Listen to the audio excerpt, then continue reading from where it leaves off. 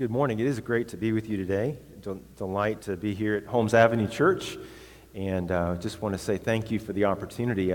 We've been praying for Miranda and for Brian as they're going through this time of recovery, and we're so thankful for Pastor Brian, for Pastor Walter. We're so thankful for the family of churches that we have, the dynamic of our churches that are leaning in toward each other for mission. The Charleston Association, which is where I serve on a regular basis as a director, we have the privilege to be a part of many churches, 82 churches in the Tri-County area.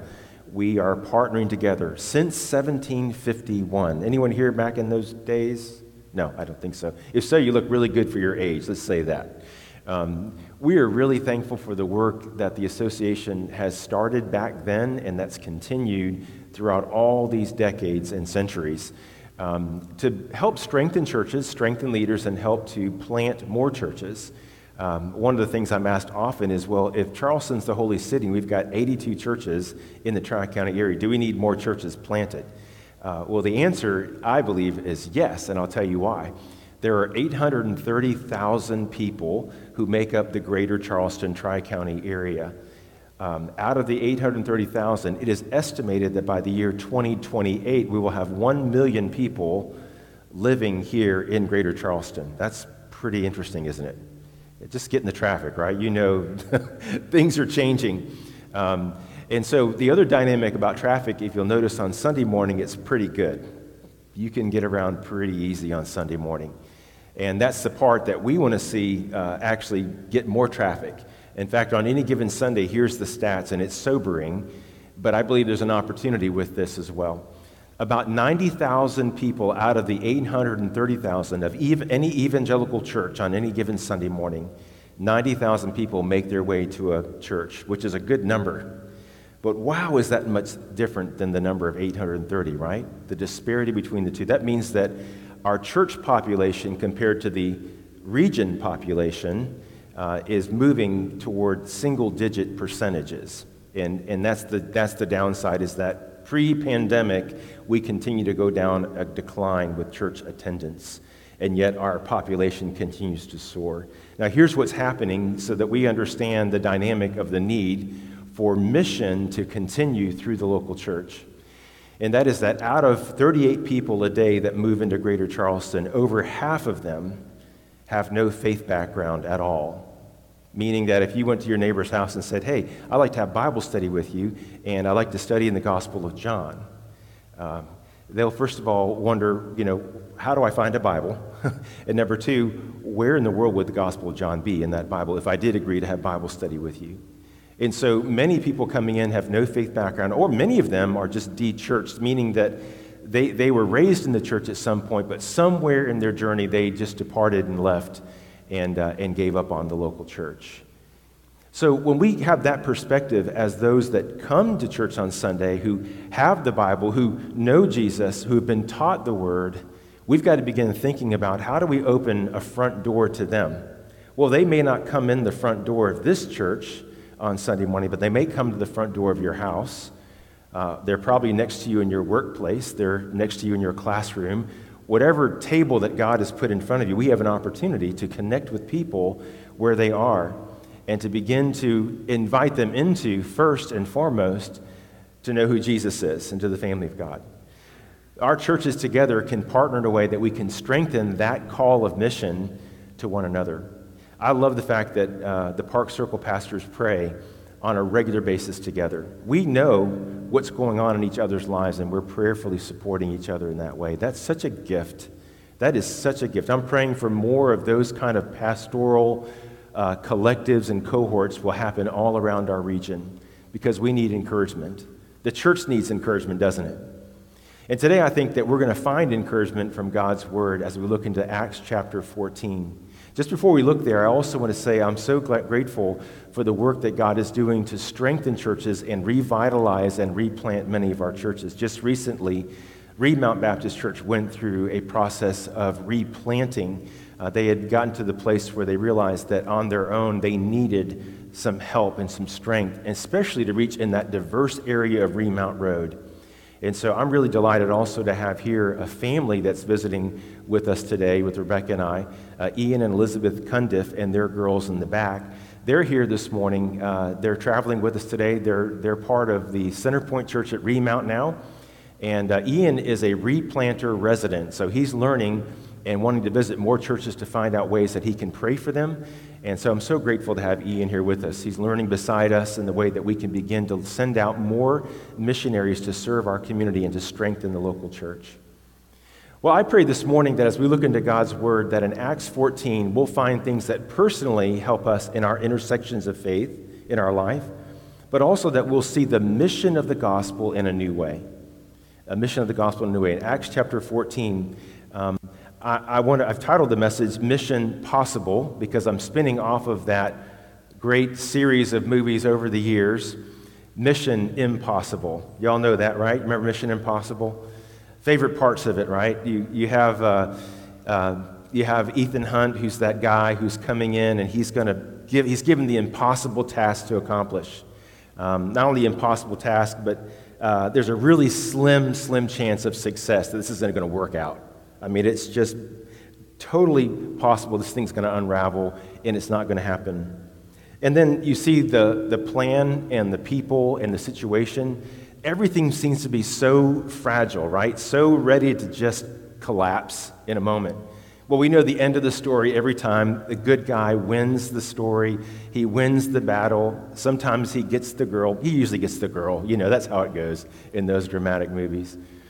One thing I like about it a lot, too, is when, you get that message, whatever he gets it from, whether it's a tape or something like that. In the old days, it was a tape, cassette tape, and then it just self-destructed. This is going to self-destruct in 30 seconds, and you have to go do your mission. So it's a fun movie to think about. It's a fun thing to think about. And as I was thinking about that in context to this passage, when you think about the early church and the way that it started, Jesus came. He gave his life, he resurrected, he ascended, and then the church was started. The Spirit of God came in Acts chapter 1. It just seems to me that at any point, as you read through the book of Acts, as you've been studying it, that at any point, this thing is going to unravel. Like everything about it is going to fall apart. It is so fragile, and it appears to be something that seems to be impossible. And here's the wonder of the gospel and the wonder of the power of the Lord in his church, is that, first of all, the church is God's idea, right? In other words, we as the church are part of a mission that won't fail. Now that's encouraging, that we can note that we're part of a mission that won't fail. The second thing is that the church is under Jesus, who's the head. There is more to us than just who or what we see happening on a Sunday morning. We are the body of Jesus. That's why I love what Holmes Avenue Church is doing, collaborating with churches that love Jesus just as much as we Baptists do, and cooperating together in a way that we can see the kingdom of God expressed in a way that we are his body and he is the head of his church. The other thing that's important to note is that we are not alone. The church has never been left alone. When Jesus said, "Go make disciples," he commissioned and sent the disciples out to go make disciples. And then he said, "I will be with you." I will be with you. Now, I don't know about you, but that's always a reality of encouragement. Jesus never asks us to do ministry for him. We do ministry with him. There's a big difference in that. Now, in the with, we do the for, right? But not just the for in the sense that, okay, Lord, you've done what you can do. Now we're going to do what we can do. And at the end, we'll see you in heaven. We'll bring all of our works together, and that'll be the glory of the kingdom. No, Jesus is actively involved in his church. He's actively the head. He's actively the one who is Lord over all. He is the one that continues to see his kingdom move forward, and we participate in that. So we're empowered by the Spirit. We've not been left alone. I love that about the hope of the gospel, that we've not been left alone. The reason why is because you look at Acts 14, and you're going to think, this is the end of the story. There's no more chapters to write. Several things happen in this text that we'll see. And there's three things I want to point out to you today. First of all, the mission of the gospel, the mission of the church was tested. And then the mission was challenged. And then lastly, we will see the mission was accomplished, but it was celebrated as the work of the kingdom of God moving forward. The mission was tested. And so look with me in chapter 14, verses 1 through 7. I'm going to skip over these kind of sections of the chapter because there's a lot of text here. And Walter said, be mindful of the air conditioning. So I am mindful of that. I won't be like the preacher who often when he preached the message, he'd take a peppermint, and he'd put it in his mouth, kind of on the side of his cheek right here. And once it melted, then he knew he was finished. It would kind of go about 20 minutes and it was dissolved and the message was over. Until one day he reached in his pocket and he found a very tasteless mint that he put in his cheek. And about 2 o'clock in the afternoon, people were gone. They stayed as long as they could, and he didn't realize that he had a extra button in his pocket that he put in his mouth. So I just want you to know, I've not put either of those in my mouth. I've got a timer right here, so we're going to be on target here, all right? We're going to be all right. I won't test you in that way. The mission being tested as we look at this text is an amazing story. In chapter 13, you've been learning and watching how that Paul and Barnabas were sent out, and they were seeing the gospel move among the Jews and the Gentiles, to the point where the Gentiles were receiving the gospel, and then there was a pivot in the whole narrative of Acts where the gospel now was being sent to the Gentiles through Paul and through Barnabas. Well, this didn't make the Jews very happy. First of all, many of them rejected the message of the gospel, and then the ones that saw the Gentiles come into faith, it created this uproar and this big fuss. In this chapter, we're going to see everything from Paul and Barnabas going through the potential point of being stoned to death, to the point of healing a lame man, and then Paul being stoned, and then at the very end, they come back to the place where they all started, in Antioch. And what's interesting is they were sent out by the church of Antioch to go on this mission to make the gospel known, and they did that. You would think when they came back after all the things that we'll read in this text that happened, that they would have been done. Like, we're turning the keys in, we're putting our shoes in, we're finished. We're not going to keep going. This is crazy. We're going to lose our lives. But we see that in the gospel and through these leaders that they were willing to commit and sacrifice everything for the sake of the gospel. And so in chapter 14, verses 1 through 7, here's what we find, is that Paul and Barnabas went into the Jewish synagogue and they preached to the Jews and the Greeks, and many believed. As a result of that, the population of the city became divided. Some of the Jews sided with the apostles, saying, yes, we believe. But then the Gentiles and the Jews together with their rulers made an attempt to mistreat them and stone them, down in verse 5. And so what did they do? Paul and Barnabas thought, in this moment, we are going to flee from this attempt at our suffering and this attempt of thwarting the mission of the gospel. So there's three things we see really in this first part about being tested, and this is true to life, isn't it? First of all, in verse 2, there was disbelief. It says the Jews who refused to believe stirred up the Gentiles and poisoned their minds against the brothers. Disbelief. The second thing we see is division in verse 4. The population of the city was divided. Some sided with the Jews, some with the apostles. Then the last thing we see in verse 6 is the departure. And that is Paul and Barnabas left and went to Iconium, or they left into Lystra, rather, and they wanted to see the gospel go forward. Three things that I think are important to note about being tested, the mission being tested. First of all, disbelief. Unbelief is one of the things that will always keep the gospel from moving forward. It can't stop it, but it certainly can thwart it and thwart its purpose. I don't know about you, but as much as we all profess to be believers in Jesus, I'm sure in this room, there are many times that unbelief creeps up in our own hearts as believers. That's why I love the gospel, because the gospel is good news. The gospel is the power of God for salvation, but it's also the power of God for me to believe again and again and again that Jesus is who he says he was.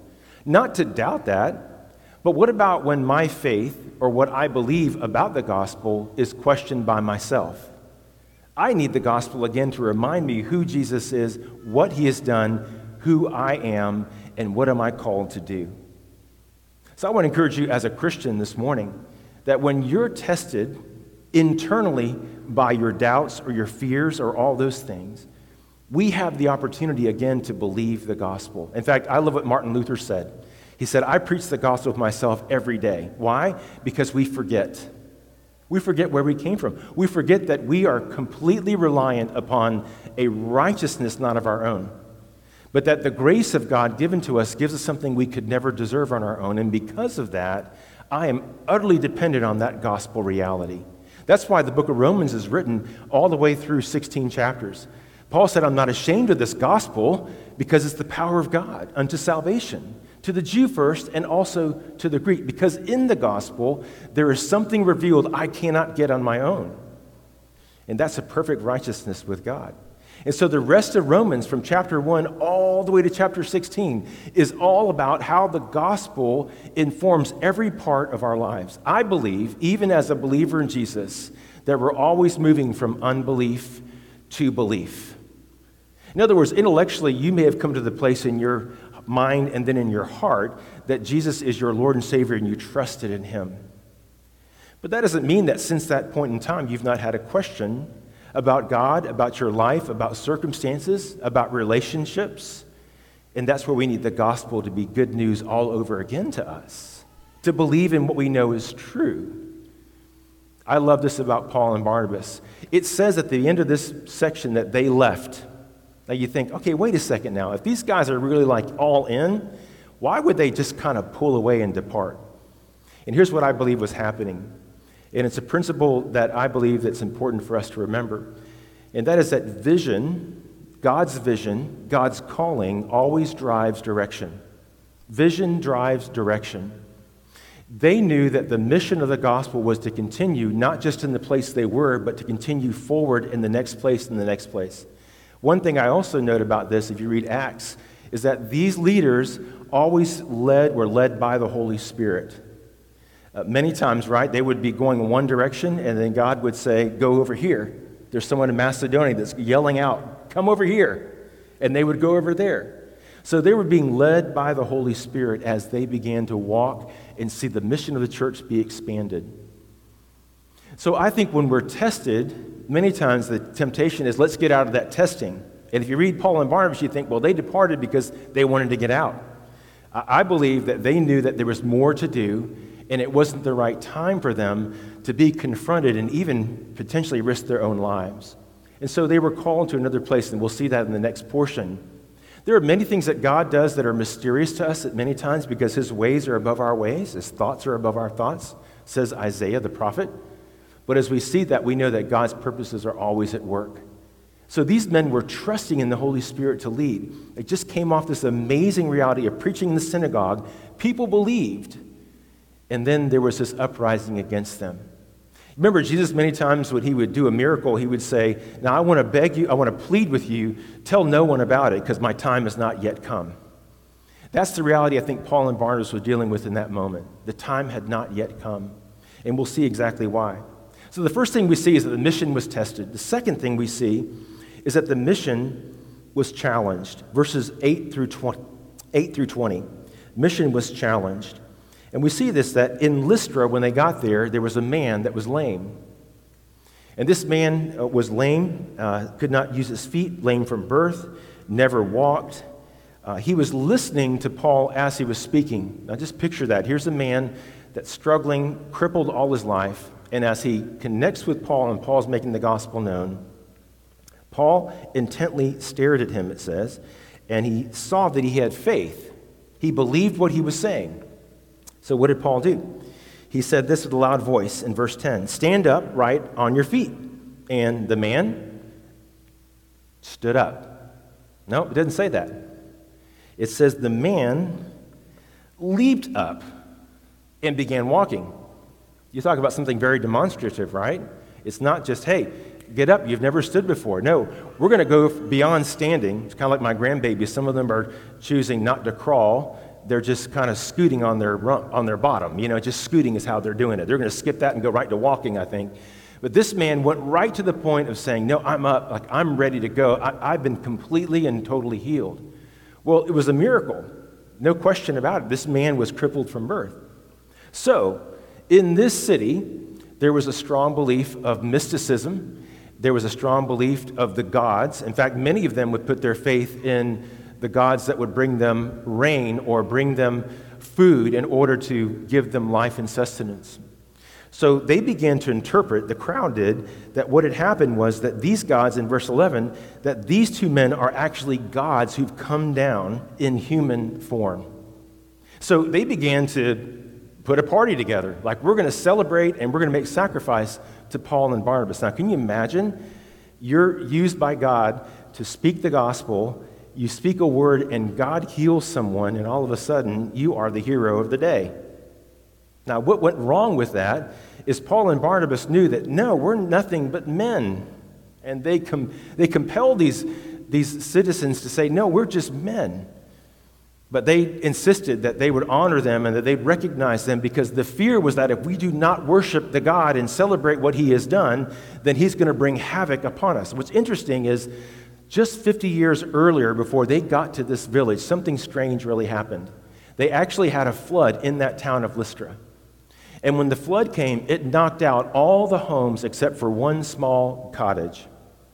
And that one small cottage was where a family welcomed in two men, two people who they believed were Zeus and Hermes. And because those two men this cottage welcomed these two men into their home, they assumed that this was our second opportunity in this village that was rebuilt after 50 years of being destroyed to say, we better pay attention this time. So we're going to grab Paul and Barnabas and say, these are the guys. We don't want any more floods to come. We want to save our town. That was in their mindset, and they could not shake that free from their mindset.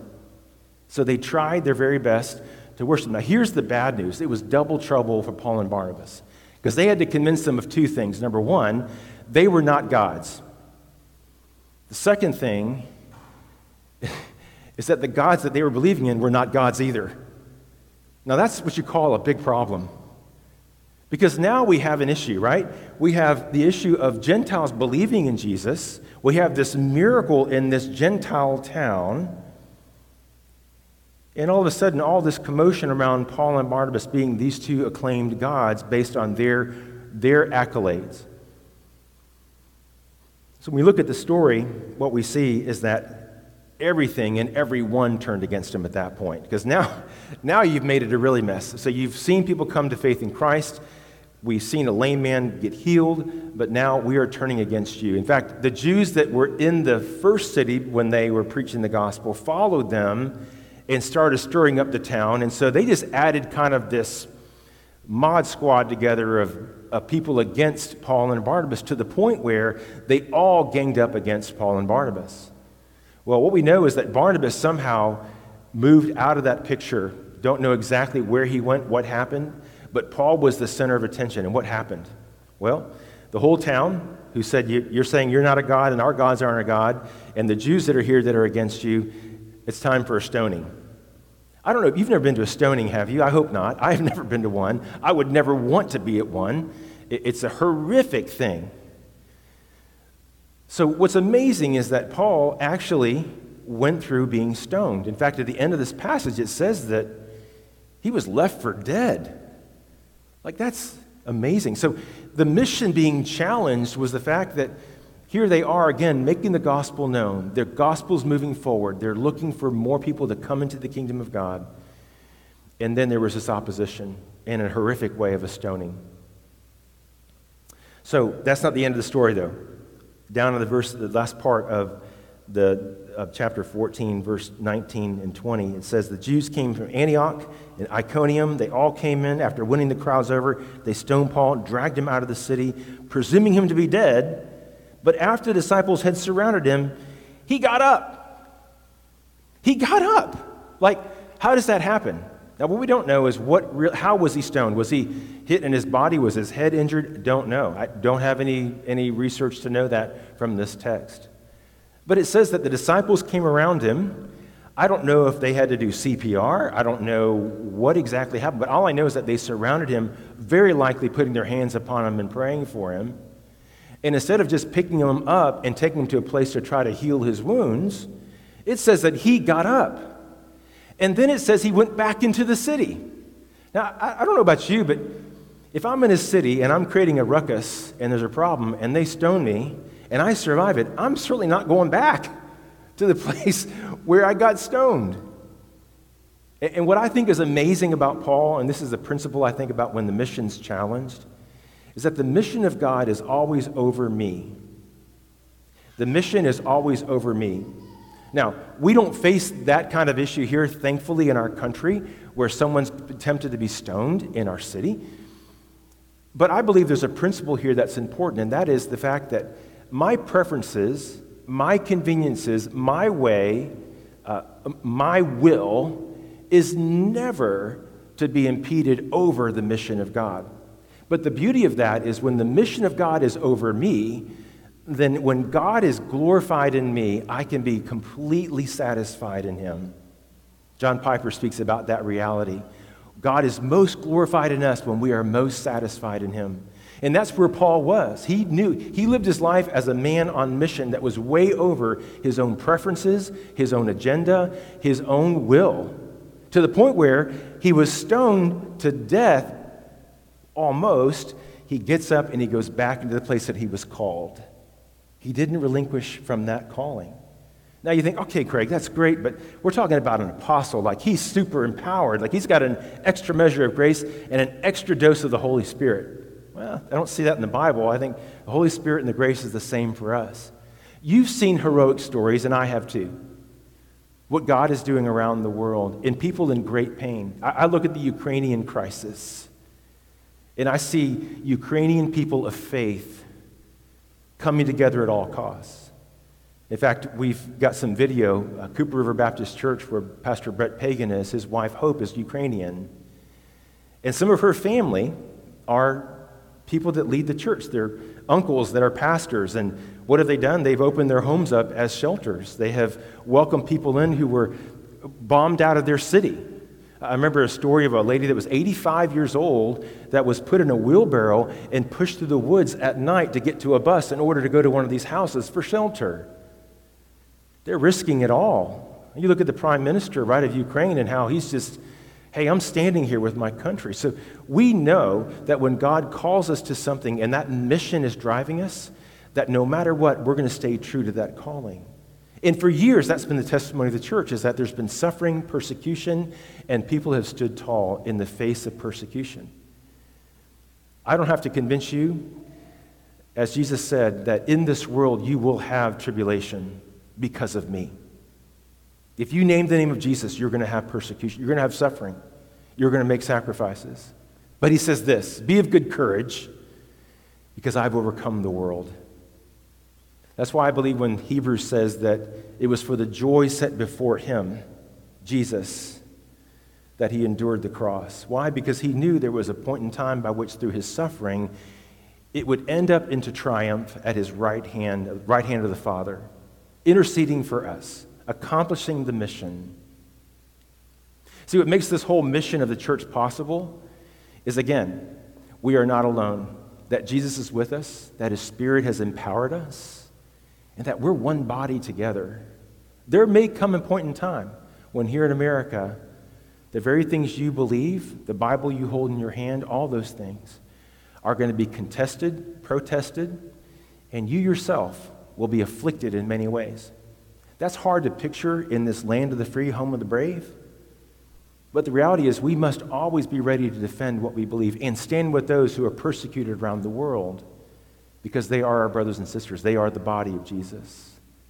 So the mission was tested, the mission was challenged, but then we see the triumph of the mission. It was accomplished. It was accomplished. We see that in the last part of this chapter, verses 20 to 28. On the next day, so Paul goes back in after being stoned. I'm sure he got a good night's rest. He sure needed it, right?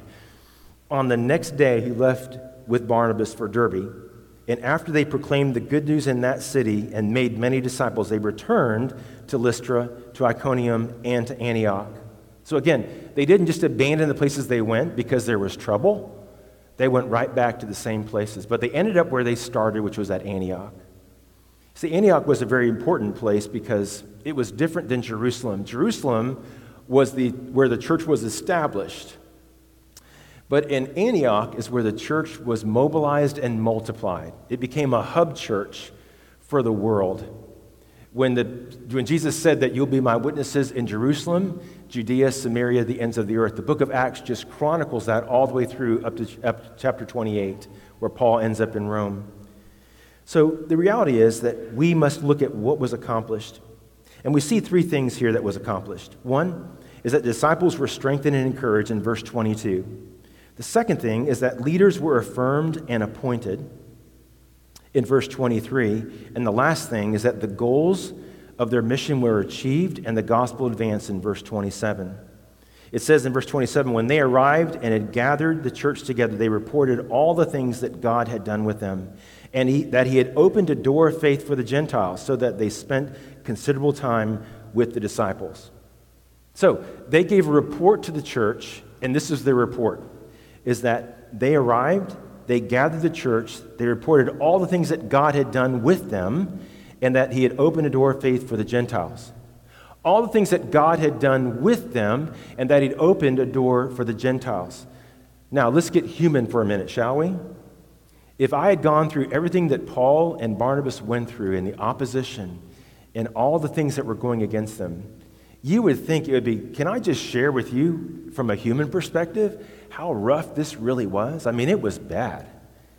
And I'm sure they shared the details without question. After all, Luke captured it and put it in Acts chapter 14 for us. But here's the reality of that whole thing, and that is that they put that whole narrative under one big banner. God had done something through them. You ever see your trials or your suffering or your testing as that God is doing something in you and through you? It is not easy to feel that way. That's why James, I think, said it, when trials come, it's a point of being tested. Count it all joy when a trial comes your way. Why? Because your faith is being tested. Your faith is being tested. But let that testing have its perfect work. Let patience have its perfect work in you. Jesus said, again, don't think it's strange that a temptation is going to come your way. Peter said that. Don't think it's strange that when a testing comes your way, but if you suffer for the sake of righteousness, you are blessed. And Jesus said that in Beatitudes, right? Blessed are those who are persecuted, those who suffer for the sake of righteousness. So I think it's a good reminder for us as we look at this amazing story of what happened, that we remind that even when we might be mistreated, misunderstood, and even manipulated against, God's purposes are way above our circumstances' efforts or our opposition's efforts against us. If God be for us, right? Scripture says, who can be against us? That was the disposition that Paul and Barnabas had. So what happened after this story? Well, they just did a good self-pep talk, and they just kept going out trying to win people to Jesus. No, they didn't do a pep talk. They lived in this reality that God was with them, and that God was working through them, and that people were coming to faith in Jesus, and that's all that mattered. So the question for us is, what really matters to us? You know, what really matters when it all comes down to it? What was accomplished? How is God at work? If we suffer and we go through trials, it's one thing. We can say we learned a lot through the suffering, but I want to be able to say, I learned a lot, but let me tell you what God has done in me and through me and for me as a result. So I believe it comes down to heart, disposition, and mind. So we see the disciples strengthened and encouraged, leaders affirmed and appointed, and goals achieved, and the gospel advanced. Instead of this whole thing being something that depleted Paul and Barnabas, it actually replenished them. It fueled them. I've always heard it said that if you are making the gospel known and you're pressing into the kingdom and seeing it advance, if you don't experience opposition, double check and make sure you're pressing the gospel forward and not yourself.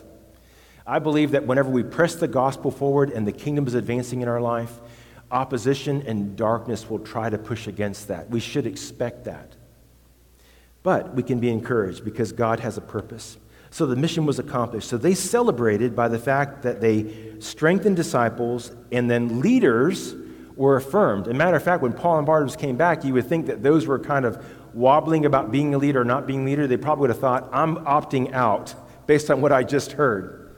But instead, they appointed leaders and sent them out as elders in churches. So the church advanced. Now, aren't you glad that the Church of Jesus advanced through all those tribulations to get here in 2022, that we can be part of the church? The thing that would think that upon human hands it would fall apart, and certainly it would. And that's why we believe and we know that Jesus is always here and with this church. As I work with churches all over the Tri-County area, I enter into different stories. I believe the church is like a living epistle. When Paul wrote epistles to the churches at Philippi or Colossae or Ephesus, he wrote a letter to them. And in the letter you have different chapters. And some chapters of every church's history has good chapters, and it has some bad chapters in it.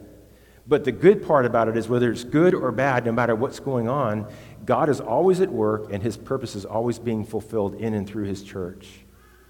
Many times I come to a church where they're struggling to the point where they're saying, hey, we need to begin to think about a repurposing or a point of replanting the mission of the gospel here, because we need to have help and strength. And we've seen that over across the region. We've seen churches such as Holmes Avenue go through a revitalization process, which y'all are in, is revitalizing the church, seeking to expand and encourage and bless this community and strengthen the members that are here. I'm so grateful that we can be encouraging to one another. I've asked Ian just to close out this morning by praying for us, and also for him just to share a brief word of encouragement. Remount Baptist Church went through a lot of trials. They were tested, they were challenged, there were obstacles, but along the way, people that were faithful and prayed for God to do something next exactly did that. Ian was raised in the church since he was a baby. So he was on the roll. In fact, you were probably there when your mom was expecting, when you had perfect attendance probably when she was at church. But Ian has been there from childhood all the way to being a deacon, and now he's following a call for ministry. So I wanted you to see him so you can pray for him as God calls him out to help strengthen some of our established churches and serve there. We don't know where, but we're asking God to lead the way for him. And I want him to share a brief word of testimony with us and then pray for us, and then we'll conclude our message today. So just grab that mic right there, Ian, and share with us if you would. Good morning. 2020, right off the heels of when COVID started, at Remount Baptist Church, we were down to 20 to 30 faithful servants, and we were being shepherded well, but we had kind of stagnated. We were more focused on, keeping the doors open, and we were in survival mode, just trying to hang on as best we could. And it became obvious that something needed to change. Otherwise, the history of Remount would be over. And so we were, tested by the Holy Spirit. We were seeking God's will on what we should do. And our pastor at the time was meeting with Craig, and we were having discussions about a possible replant. We voted on it. It was actually a unanimous vote. Everybody in the church agreed to move forward with the replant. And so that began a process that was not easy. It definitely had its challenges. There were times that we almost wanted to just kind of walk away and say, this is too hard. But knowing that if God's behind it, that ultimately it will succeed, that God's mission is going to go forward regardless of what we do, and we want to be walking with him. We don't want to be in opposition to God. And so it was a time of definitely stepping out of our comfort zones, but it was very rewarding. Looking where we are now, looking back to where we were, is truly God's work, and it was a blessing to be a part of it. And now we've gone from a handful of members just trying to hold on and keep the doors open to now we're working in several ministries in our community. We're working through a Families Count ministry where we're partnering with another church and helping parents who've either lost their children to the DSS or are in danger of losing them, helping them to go through parenting classes. We've got a thriving learning center that we're definitely blessing the community, partnering with a local school in the area. And so all these things, the mission of God is going forward, the kingdom of God's advancing, and now we're partnering with it. We're not in opposition to it, but we're moving with it. And so it's our prayer that, similar churches that are similar to where we were a couple years ago, that you would listen to the Holy Spirit, that we'd pray together, and we would encourage one another to be a part of that mission, to let that mission go forward. And so I just pray for y'all. I pray for all these other churches in our community, and hopefully we can collaborate and work together and see that mission go forward. If you would, please bow your heads. We'll close in prayer. Dear Heavenly Father, Lord, we thank you for this day. We thank you for this community, this Park Circle area, Lord, all these faithful churches that are seeking to do what you would have us to do. Lord, strengthen us, encourage us, and help us to be an encouragement to one another. Lord, let us tell our stories, share our stories. Let us be united for your kingdom's sake. Help us to be about your work and your mission, proclaiming the gospel and making disciples of all nations. I ask these things in your name.